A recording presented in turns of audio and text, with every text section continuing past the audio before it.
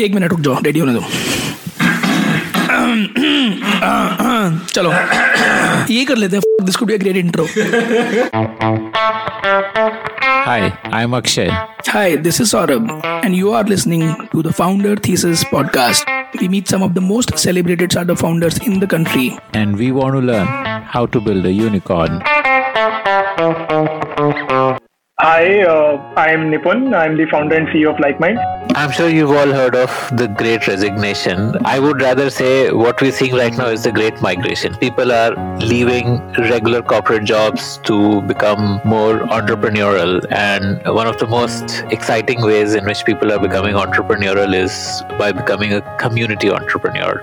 What does this mean exactly, a community entrepreneur? Essentially, anybody who is creating content for his followers and adding value to them. It could be a beauty influencer on TikTok, or it could be someone like me who is creating content about the startup ecosystem. And as this type of entrepreneurship picks up and gains steam, we have the next generation of SaaS founders who are building products for this set of entrepreneurs. In a way, how Shopify built products for e-commerce entrepreneurs. Today, I'm talking to Nipun Goyal, the founder of LikeMinds, who's building a product for a Shopify type of product for community entrepreneurs. And Nipun's own journey has been a fascinating one. He grew up in a very small town, was probably the only one in his town who got into IIT. And interestingly, he did not really choose the regular path of corporate job and instead became an entrepreneur pretty soon after graduating. And this is his second venture. His first venture was also in the space of community. So here's Nipun telling me about that whole journey of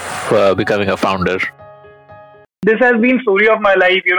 Got rejected in 12th, bounced again, cleared IIT, got like really bad in academics, bounced back, improved my GPA, placements also, like the same thing happened. So during that struggle was happening, I was trying to find a job, but as a backup, I thought, I should also start exploring something. And like couple of my friends, we started working on, like me and two of them, we started working on this research on what startups can we do. We shortlisted healthcare, finance, education as core sectors, and we wanted to work on core sectors. Eventually, we narrowed down to healthcare, and in healthcare, we started up with this medical tourism company. So the essential idea was we get patients from abroad and get them treated in India. Indian medical facilities were far better than any of the developing and underdeveloped countries. So for these countries, instead of going to USA for a procedure, it's 5 to 10 times cheaper if they come to India, including the air cost, especially for surgery. So got few patients. Eventually, we got our jobs. So we started doing our jobs. But yeah, I mean, over next couple of years, we always had that in back of our heads that we are already working on. Never left that basically. Committing ourselves to that small step really helped. After sort of working for 1.5 odd years, we realized that we have to go full time. If this thing needs to, on the side, that continued to generate some revenue, the medical tourism business. It was more experimental. I think in the first few, like 6 to 8 months, we realized that we don't want to continue that exact business because one, it was very ops heavy. What do you mean by we? Like your batchmates? Me and two of my friends. Yeah. Both were batchmates from same college. So we decided we don't want to do like a very ops heavy business. Want to do something tech oriented. So we saw that instead of making patients to travel from one country to India, the same pattern could also be seen domestically, where people from smaller towns were traveling to larger cities for treatment, and referral was a big thing there as well. So started exploring that market, and also started thinking how can we do it tech first. So essentially, like I would say 1.5 years down the job, we decided that we'll pursue it full time. Didn't leave our jobs, but like that decision was made कि यार छोड़ना तो है अब. job. So we started with a idea that, can we make a network of doctors where they will exchange referrals with each other, and there were kickbacks which were existing in the industry. We thought we could regulate them, but since it is borderline unethical, initially we didn't see a lot of traction there as well. So I think So this broadly, means like if I'm a GP and my patient needs an eye surgery, then on this platform I can find an eye surgeon and I can Exactly. agree to a revenue shares kind of a thing or something of that nature on the platform only, and I can refer my patient to that eye surgeon. exactly. So the only difference from what you said was agreement of the revenue share, because, like I said, it is considered unethical to take a kickback from referral by a doctor. So these arrangements were generally done, in few cases offline, where people would not sort of do the transactions online, but offline. But like a lot of doctors also don't take kickbacks. So from a kickback model, we actually shifted more to a genuinely referring a patient, finding the right doctor in the nearby town, and connecting with them, and eventually referring the patient because the patient deserves a better doctor in that specialty. Okay, so you were saying that I described what that business was, and then you said it was not exactly like that. After that, I didn't hear what you said. Yeah, so I was saying the difference between what you just described and what it was that the kickbacks were not happening on the platform, and Okay, originally, so it was more like a while chat interface. it was more like finding a relevant doctor near you. Let's say if you are sitting in a small town, let's say in Hanumangarh, and you want to refer a patient to Gurgaon, which is, or Jaipur, which are the two sort of tertiary centers, and like a lot of these decisions are also based on where the patient wants to go, because they might have a family in Jaipur or Gurgaon. So the idea was, can we create like a directory of doctors which can be exclusively given access to only doctors, and then the doctors can use that directory to find other doctors and maybe call them up or chat with them and refer a patient. So that's where we started from, and what this did was not like, see, because this is not like the only thing that happens in the industry. There are a lot of doctors that also genuinely want to refer without a kickback as well. Right. So this was like a LinkedIn for doctors in a way. Exactly. So that's where we started from, and I think this is the idea on which we left our jobs as well. We You knew left the that. job without any promise of funding, etc. Just on this idea that Oh yeah. You don't get promise of funding without leaving your job, especially if you are a first time founder. So left our jobs. Of course, leaving an investment banking job was something that was difficult for my family to accept initially. But like always, they've been they've had faith on me. Like even in the quota days, they had faith. Like they didn't intervene much in general in my decision. So that is good. But anyways, we on that idea where we had figured out that digital healthcare is something that can be solved by bringing doctors online, because like everyone else was very active online, and doctors were not. Like the only place where doctors by that time were coming online was WhatsApp. Like other than WhatsApp, you would not see them being active. This is 2014. So we and like one of the very interesting thing that later on we saw was, doctors were being part of these WhatsApp groups, and they were discussing patient cases in those WhatsApp groups. So that was a very very interesting like knowledge sharing. exactly. So that was a very interesting insight that we got later on once we started committed to doing the venture. So I'll come back to that, but like in terms of the journey, what essentially happened was we left our jobs, started with few interns from the same college, couple of others as well, like 4 interns we had. Uh, I think one of the key hacks that we found at that time was we got like Medanta to sign up all their doctors on our platform, because this would essentially become like a free referral channel for them. So we had built an app after, I think, leaving. It took like a couple of months. So we made sure that they downloaded the app. So I think on an average we would get like 1, 2, 3 maximum doctors a day at that time. We also hired like an army of interns at that time who would travel around and do the same thing like us. And essentially what happened, by this method, we got like, I think 3,000-4,000 doctors on board in the network. And that is you call this Curify, like the app and the business? Or the name came later? Like, was it called Curify? Right? It was called Curify at that time. Yeah, it was called. I think the initial thing was 911 India. But when we left our jobs, we had shifted to Curify. Like a cooler. The medical tourism venture was 911 India. So essentially, at that time we were able to raise from few angels. When we had these like 3,000-4,000 doctors, and Medanta was there. So at least like this model could be seen where by some way you could bring in doctors together on a platform. But out of these 4,000, how many were actually using the platform to connect? Like very less. So essentially what we realized later on was referral is not a daily use case, right? And like a lot of doctors might use it once in a while whenever they don't know a doctor of a particular specialty.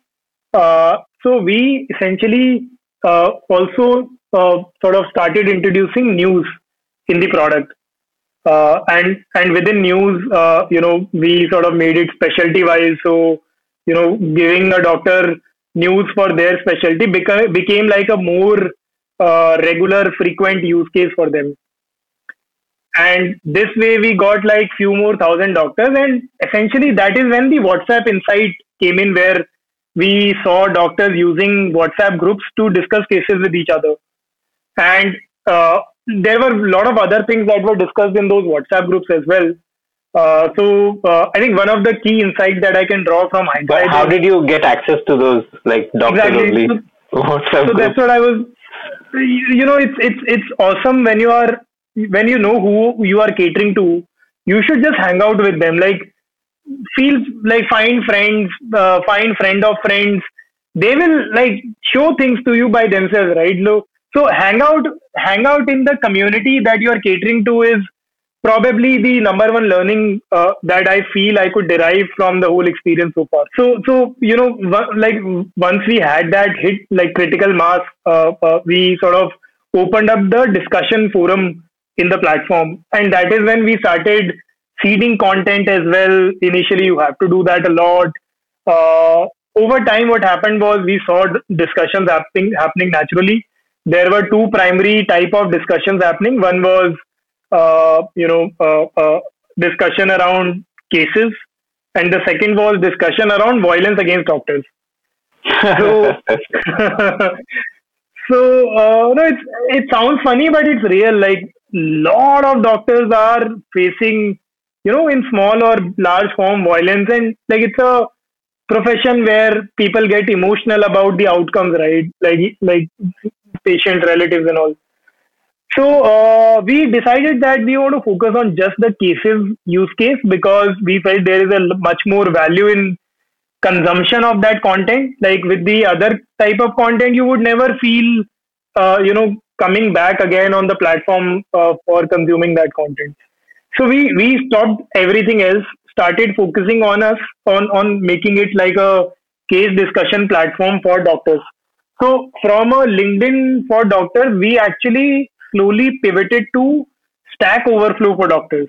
Okay, help me understand what is Stack Overflow. I have not used that. So Stack Overflow is the platform used by engineers whenever they are stuck on any code problem. They go to this platform, and there are enough people who have contributed around queries similar to them. Mm-hmm. Okay, it's like a Quora in a way. Like a Quora in the modern days, you can say. I think the only big difference from Quora was we were very image heavy. So so think of it like an Instagram or a Facebook kind of interface where the case can be understood just by the image. It could be a report or it could be like a real picture of the affected area. Yeah. So that became the experience which people came and experienced again and again on the platform. So one of the other key insights I would like to share here was, like while case discussion was the main engagement use case for us, the acquisition use case still remained like until, even later of part of the venture, be part of the largest directory of doctors in India. Like that FOMO feeling was very, very critical. So you could have like while building a community or like any product have different use cases for acquisition and retention. So it's important to think out, which are like these use cases. Did you start monetizing? We did. We intended not to do it until we really go global, and we started moving global before monetization. So started seeing like a good initial traction in countries like Middle East. Wherever there is Indian population, they would relate a lot more with the community that we had.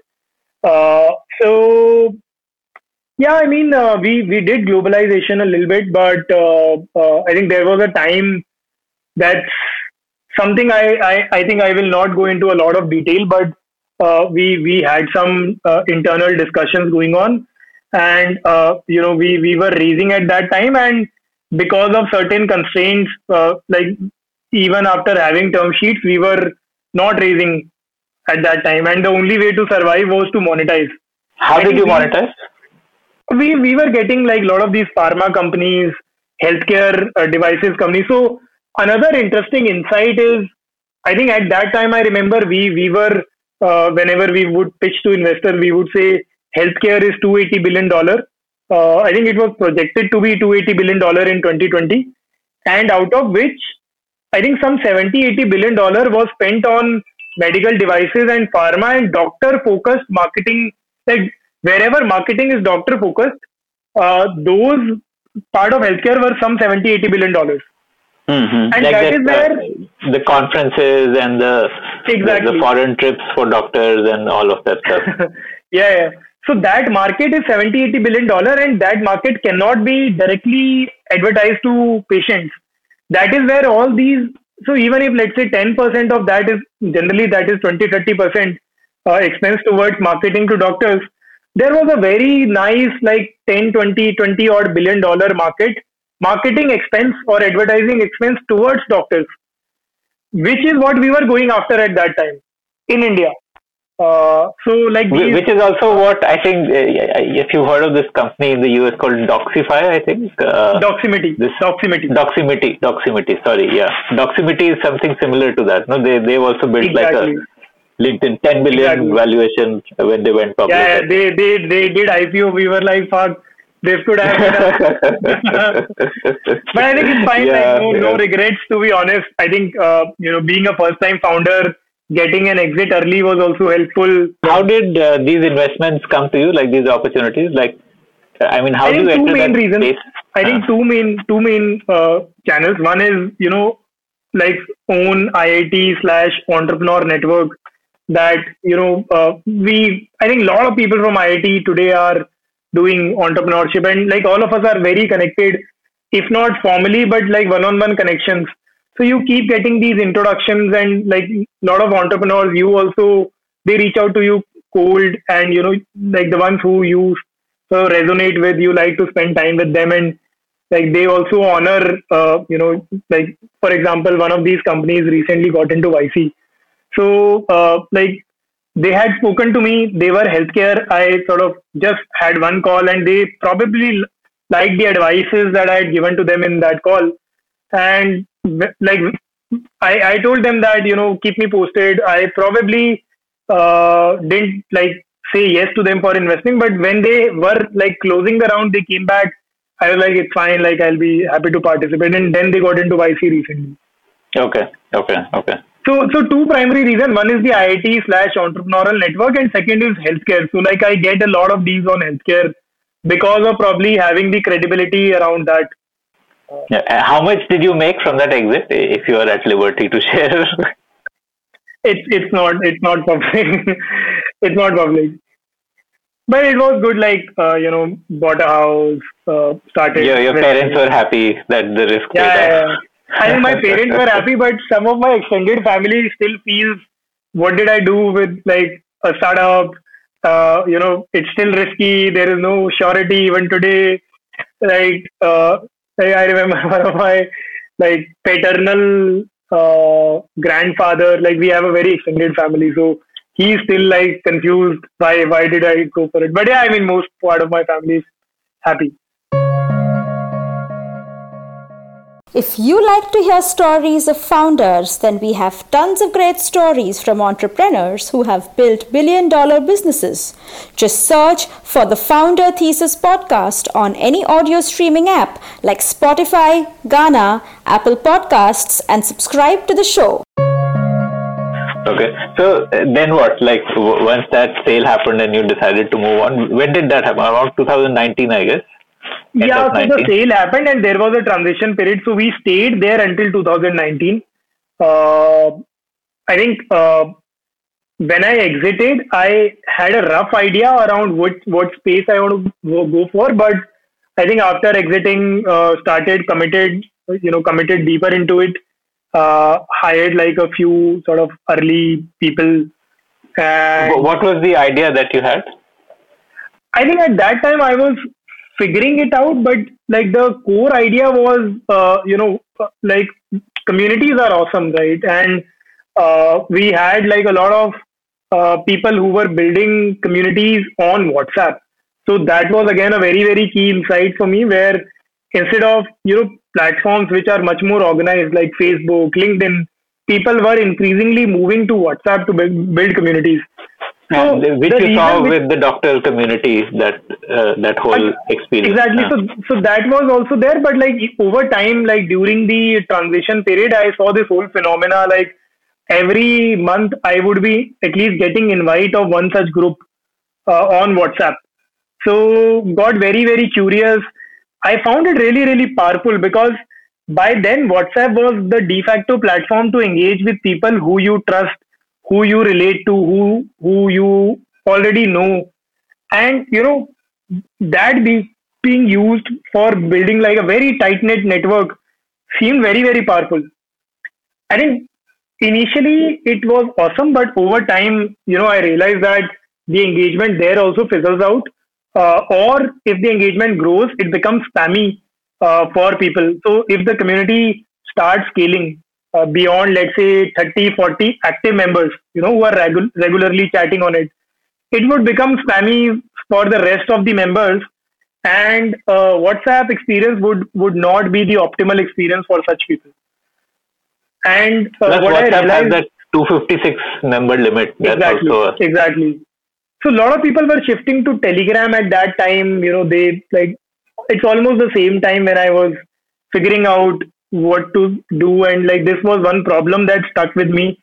I think Telegram's approach was also good, but I thought, like if you want something where you have to engage like a significant number of people, on a regular basis, a single chat experience will not work out. And something like what Slack and Discord do, having like threads for different.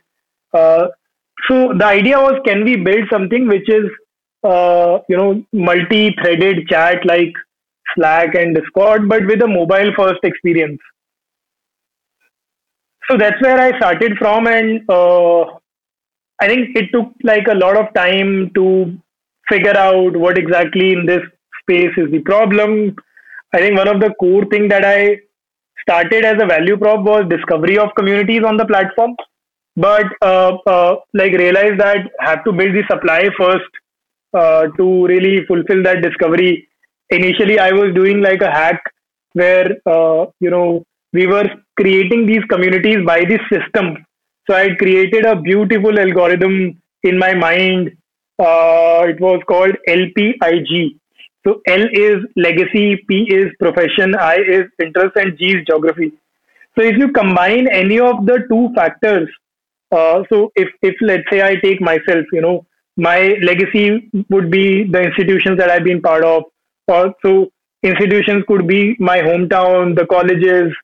Uh, then the profession could be like professional attributes could be entrepreneurship, healthcare. Interest could be whatever interest I have. Geography, for example, could be Gurgaon. So if I combine these attributes, so for example, IIT Delhi alumni who are entrepreneurs in Gurgaon, that gives me a WhatsApp group. Right. Yeah. It does. So the idea was, can we pre-create these WhatsApp group type communities on the platform and let the people have threaded conversations in them? But So whenever someone signs up, then they have a whole menu of communities and they can choose which one they want to join. based on the parameters that they enter, I think that is where we started from. Uh, I think by that time we had incorporated our company. So who's because we of- here now? You continued with the same co-founders or? No. I found a new co-founder. This was a tech first co-founder. My other two co-founders were more like business first in the previous company. So him, me, and then like couple of other people who I had hired. So I think that went well. And your version 1 launch was what? Like, help me understand that go-to-market version 1 launch. What was it? Exactly Like, what I what was told the you. product? The algorithmic communities that we had some 50,000 communities which we had created on the platform algorithmically, and we started onboarding some people. So what was it? Was it like a chat app or like what? How was it? The pitch was discover relevant communities and engage with like-minded people in it. Okay, so it was like a social network. It had primarily two things. One was discovery layer of communities, and the second was chat between the members. And then there were features like polls, like the chat was much more enhanced than WhatsApp. Like every community could have different threads, so that bit. But I think what we and this was a mobile first experience. This was a mobile only experience at that time. Mobile only, okay. So we started sort of seeding certain communities as well. And how did you acquire customers? Was it like Facebook ads and Google ads and all? Like, Facebook ads. How was your Facebook ads? Started seeding like a few communities. Eventually realized that this is not something that will, like, at least in the early days, will work out, because without the community manager, a community there always has to be a community manager. So either we as a platform, we start becoming a community manager, or we find people who are ready to, manage those communities. And in the earlier days there was nothing for them on the platform, right? Either you have people and then you incentivize people to build awesome communities on top of it. So we didn't have that, and we also were like, we were okay in terms of tools, but like there was no single tool that would sort of be the champion to bring in a lot of community builders. Like for example, on Clubhouse, people moved because there are audio first tools which were not there in the social space at that time. So I think that was one key learning. We eventually realized that communities cannot exist unless the community manager is incentivized to run a community. So we sort of started figuring out, what to do with that ecosystem, and how do we get more tools for the community managers to sort of have them on the platform. I think did a lot of experiments around that, and the thing with this venture is it is a very, very core tech. In terms of the amount of tech efforts that go, building a chat which is simple like WhatsApp, and then also building a social network layer on it, top of it. So it's like combining the WhatsApp and Facebook experience, both on top of it. It took a lot of time in terms of, making that transition. So essentially, I think somewhere by end of last year is when we started onboarding some of the community managers, and we actually completely removed the discovery from the system because we felt that community, which are communities which are not being run by anyone, will be a negative experience for our members. So it's better to only show discovery which are relevant communities, and we started focusing on thinking that we'll build the supply of the communities first and then open up discovery. So once we started focusing on community managers, again, one of the key learnings after a few months was community managers who were having an intent of doing something with that community for sort of entrepreneurial gains, like for monetary gains, would generally put in a lot more effort than the people who were just doing it for the fun of it. There has to be a exactly. So we also started focusing to narrow down the experience around how do we solve for these community builders who are also entrepreneurial, who want to monetize these communities. And that is when we realized that, the whole market is basically this whole creator economy, which is shaping up.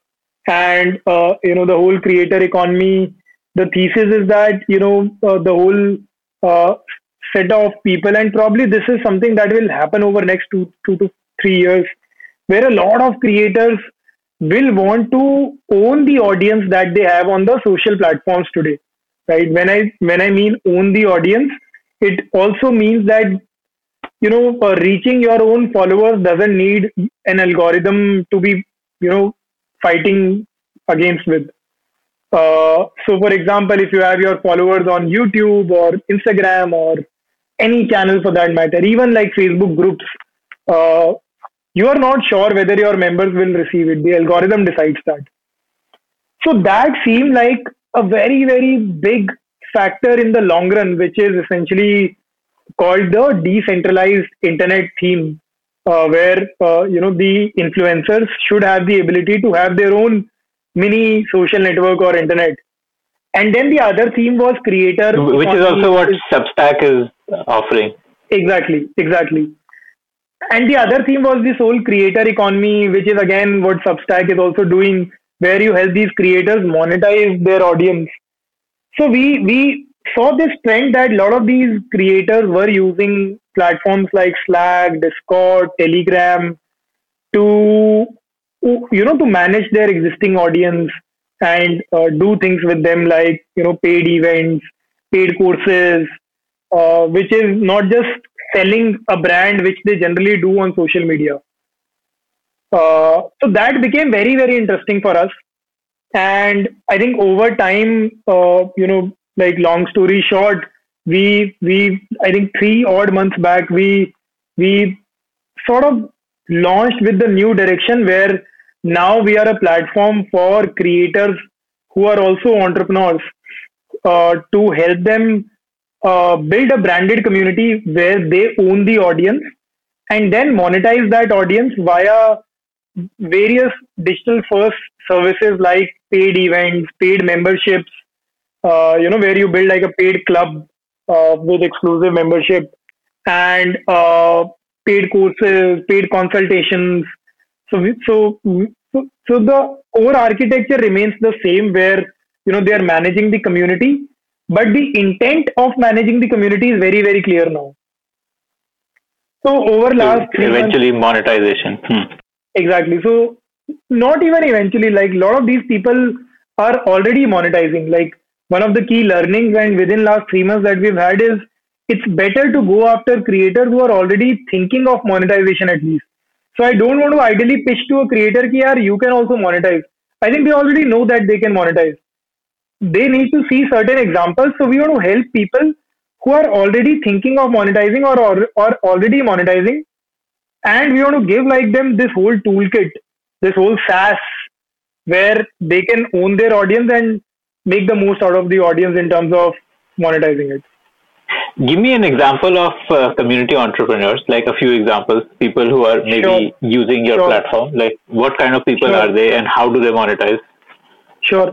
So there is this, I'll give you two very broad different examples.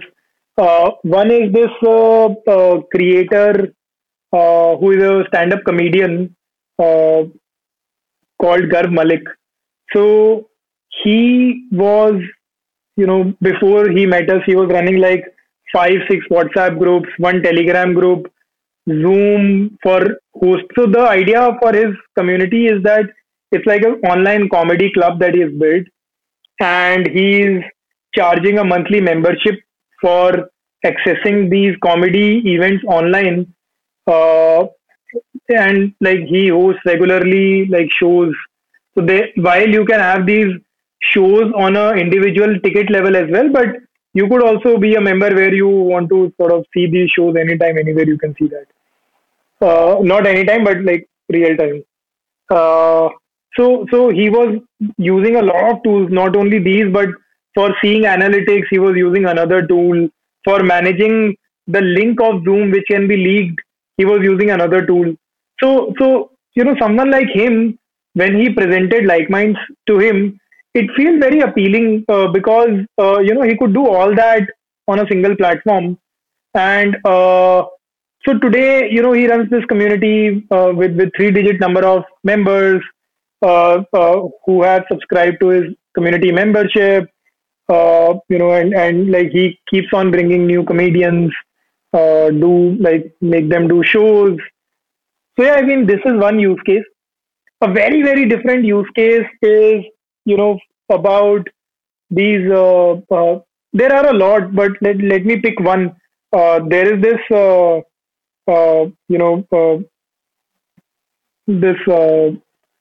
brigadier who runs this online academy. Again, something that he was doing on like events on Zoom or Meet, and then running a Facebook group for the academy and multiple WhatsApp groups. Academy teaching what? Teaching life skills, primarily around time management and goal setting. Leadership skills, I would say, primarily. Like Tony Robbins. Yeah, someone who aspiring to be a Tony Robbins. Right. So now he also launched a membership community on the platform. Also launched few courses which he's now upselling to the community, as well as the outside members, and give them the community if they buy the course. So these are like two different examples. One is like a club use case, and then the second is more like a micro school or academy kind of use case. Now, this is very different from, let's say, a typical coaching institute where you would do like tests and attendance being mandatory. This is not that use case. There is a lot more value in peer-to-peer networking as well in such communities. So that is the core difference between some of these coaching center apps versus us for these academy or micro school use cases. And typically, what do they charge? Like a couple of $100 a month, or is it like a monthly fees that they charge for membership? So in many cases, it is monthly, early 3 digits rupee. But there are communities which have even monthly fees of 700-800. So there is this yoga instructor who runs a very successful, again, 3-digit membership community on the platform. She charges, I think, somewhere around 800 odd rupee per month. They also have like quarterly, annual, 6-monthly packages. Generally, the model is you get a lot of people who start with monthly plan and they renew with these quarterly, annual, and for better rates. Right. And like one of the core problems that we are solving for them is managing these renewals on the app itself. If someone doesn't renew, blocking their access, nudging them to make sure that the renewal happens. Similarly, one of the key things that we are now focusing on is event turnouts. How can we improve event turnouts in such communities? One, of course, in paid membership communities, but also into free membership communities where if someone registers, can we help them, like help the creators to have a better turnout, or like even in free communities, can they also monetize individual events? So, for example, in the same case of this comedian, he could also onboard members for free and let them engage in the chats in the community, but for an event, they have to pay. So they decide which chat spaces are open for members. They decide which chat spaces are linked with a specific event or a course. You could also run like a cohort-based course on top of this community stack. So that is where we are heading to. Our idea is, community has to be essential for a business who we work with. Slowly, we are also venturing into moving away from just individual-led communities to smaller team-led communities, where we see that the intent is much more to sort of build the community for long term. Okay, like a business doing it instead of an individual doing it. Okay. Exactly. Okay. So, do you have inbuilt tools for creating courses, for creating video events? Like, do you have all of that, or those are external tools that are plugged in? Like, say, a Zoom webinar is created and shared over here. So right now it's external being plugged in terms of video.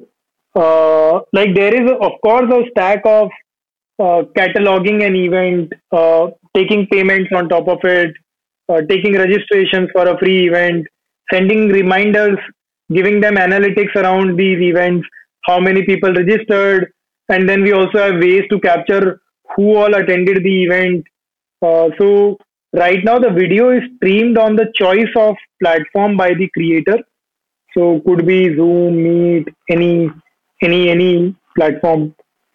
Even for example, in this case, the link of this podcast, that can also be sort of linked with the event button. Right. But like a paid podcast, one could launch a paid podcast on it where only members can listen to the podcast. Exactly. This could also be a replacement for OnlyFans, no? In some way, yes. But is that something you are okay with? I think we are not really targeting that segment right now. Not very, very comfortable with that use case. But never say never. Because of the legal gray area, or what? Exactly. It's not just legal. I think we've not seen enough inbound. Like we are right now only focused on India. Probably the market is also not that mature. So yeah. We have not categorically said no, but we have definitely not focused on the segment as well. So far we haven't received any creator in that segment who wants to do this. So, what is the journey of a community owner when they sign up? Do they get is there someone in your team who handholds them through the process, or tell me about that. Like for a new, say I decide, okay, I want to do a community around my podcast. So what would be my journey on the platform? So essentially, you will once you've shown your interest, we will do a basic call with you to understand your goals and whether we are the right fit as a platform for you. And we'll also tell you so what every community manager is manually vetted, as of now. As of now, yes. But that's not very scalable, in the long term. I know. In the long run, we'll have to move to automated onboarding. But one of the things that we've recently introduced is, fixed monthly pricing for using our software. So that helps in checking, that only serious community builders are coming. So, as of now, people need to download the Like Minds app. The community owner doesn't get a white labeled app and all that. Yes, as of now, yes. But there would be some custom link that he would send to his followers, which would directly land them to his community. Okay. And now we've also created a web version of this. So, in web, a new version that we're launching later this year is something where we are going to give them custom domains. So the whole software of the community So, for example, if you have a community today on Discord or Slack, you don't need to use that. You use the similar experience of, let's say, a Discord or Slack, which is similar to Like Minds on desktop. Our mobile experience is WhatsApp heavy. Our desktop experience is going to be Slack or Discord heavy in terms of the look and feel. So instead of discord.com/something, it would be Akshay's podcast or whatever name that you have for your podcast, .com/community or community.what, and that will render the whole community interaction experience for you. So white labeling on web is something that we are launching soon. White labeled app is something that we want to first evaluate whether there are enough takers for it, because of course that will cost them a lot more than what the web experience is costing them. So yeah, I mean, that is where we are, but we feel that there will definitely be few takers for it. And the thing is, like I said, this is a market to be created for next 3 to 5 years, especially in India. So I think over next few months, we'll also make a decision around whether we go global first or whether we see enough traction in terms of white labeled and going deeper into like the Indian market. So, can you, the creator economy is like the next new buzzword. Like say 10 years ago, e-commerce was that thing which all the startups were chasing. Today, it's the creator economy or the creator entrepreneurs, especially around community building, that everyone is chasing. So can you tell me the space, like give me a lay of the land, like who are the players in it, what are each of their strength areas, and where does Like Minds fit into that lay of the land? Yeah, so like I told you, there are different, I think two primary themes that are there. One is decentralization of internet, which is where like a lot of platforms like Discord, Slack, Telegram are doing it at scale, where the audience is owned by the in a way owned by the platform, by the creator. The other theme is monetization of creators, where there is a huge number of platforms doing n number of things. So, for example, there are platforms like OnlyFans, which are catering to a specific use case of creators. There are platforms like I think Clubhouse is also going to venture into that at some point, where you want to sort of go after podcasters to sort of monetize their podcasts as well. But that will remain like a discovery led platform as well, so primarily going to be used around discovery.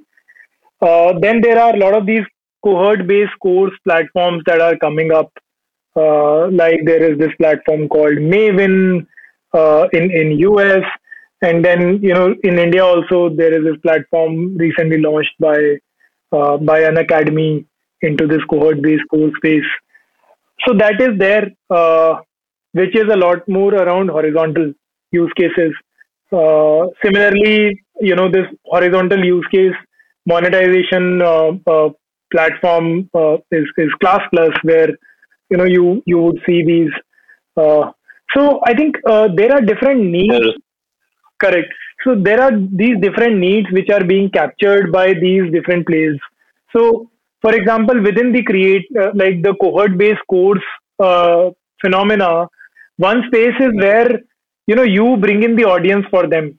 Like probably Clubhouse is doing for podcasters. There are these platforms like in India there is Front Row, there is BitClass, where the core value is cohort-based courses, but there they will own the audience. They will bring in the audience, and the educators and creators just need to take the courses. Now. What about like Facebook groups? Like that's like the big daddy of communities, right? I think that is going to evolve into how probably MySpace evolved. It just died down. I think the good thing about Facebook is that they keep innovating, keep coming with new products. I think there will be a space for them for sure, mostly centered around discovery of new audiences, capturing new audiences that will still remain on those platforms. So that will become like a top of the funnel where creators exactly. can find new members and then direct them to one of these decentralized platforms. Exactly.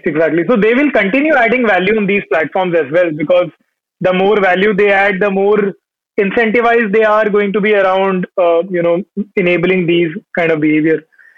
But the core is who owns the audience. Like in long run, creators will want to own the audience in some way. Like so that is where I see these platforms.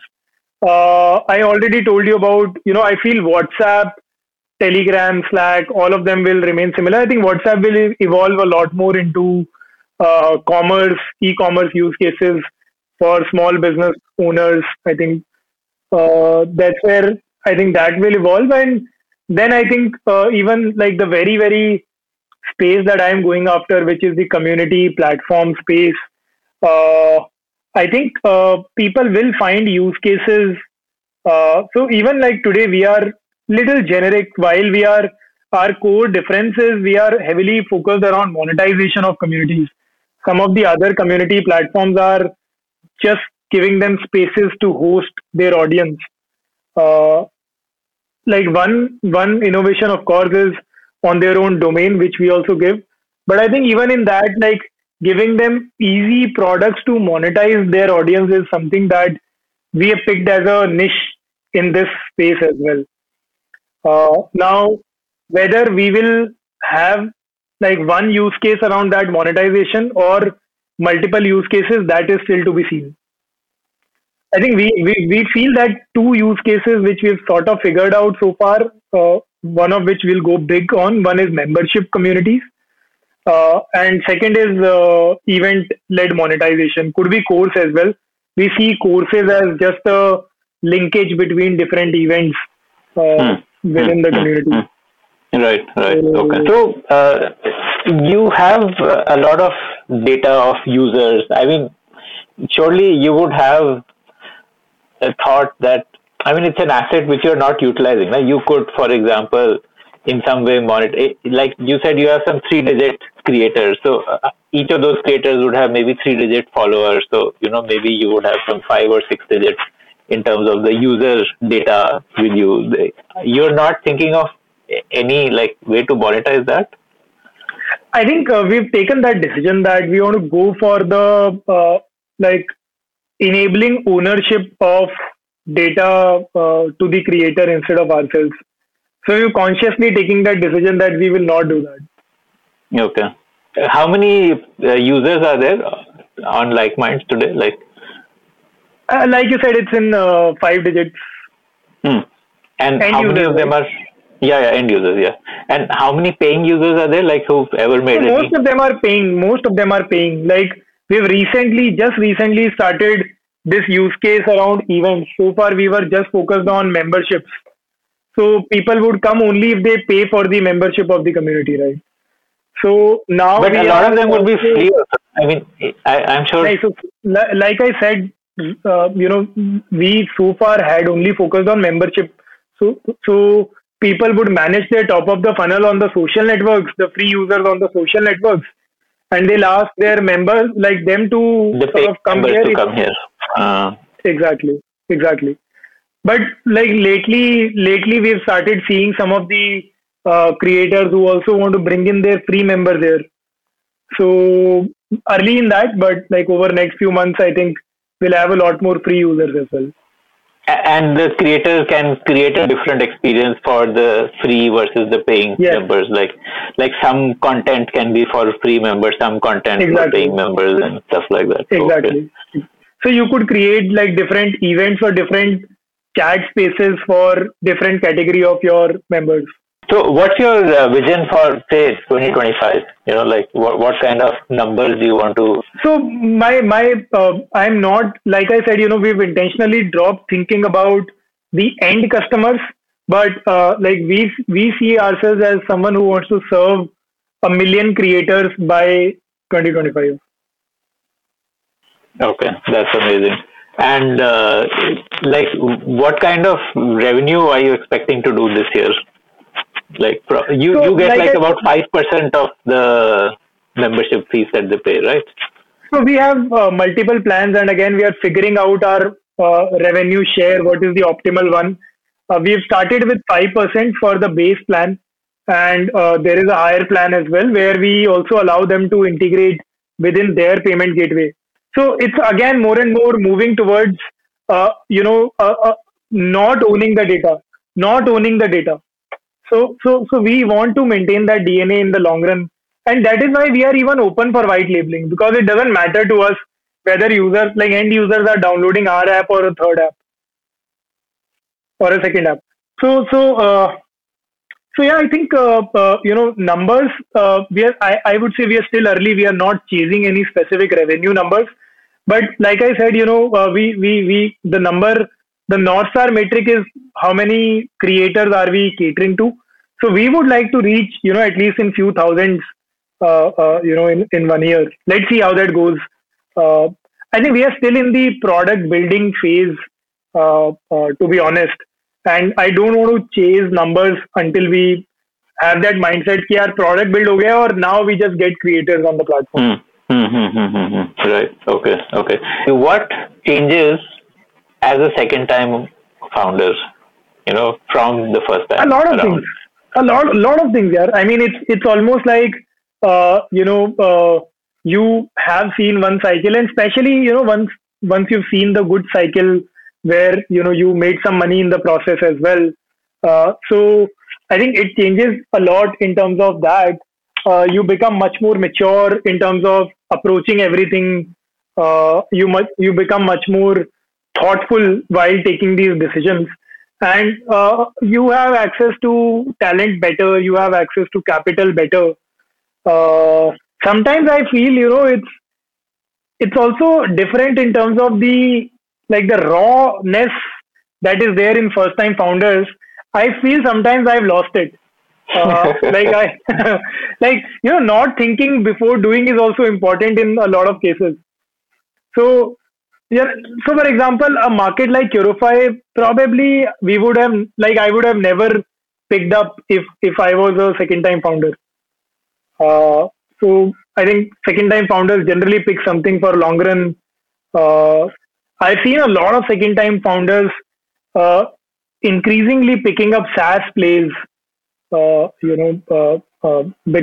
it is less riskier in general. You could bootstrap for longer, or work with smaller capital. So your dependency on investors also reduce over time.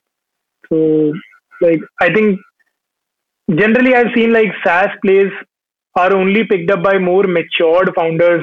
You would not see a lot of college kids picking it up. You would see either people who have worked in an industry for a while, or people who have run a venture. There are always exceptions, but or even the first time founders would pivot into a SaaS business. So I think that is one big difference. SaaS needs a more polished product to come out. Exactly. Whereas if you're doing something B2C, you can do a half-baked product and keep pivoting until you find product market fit.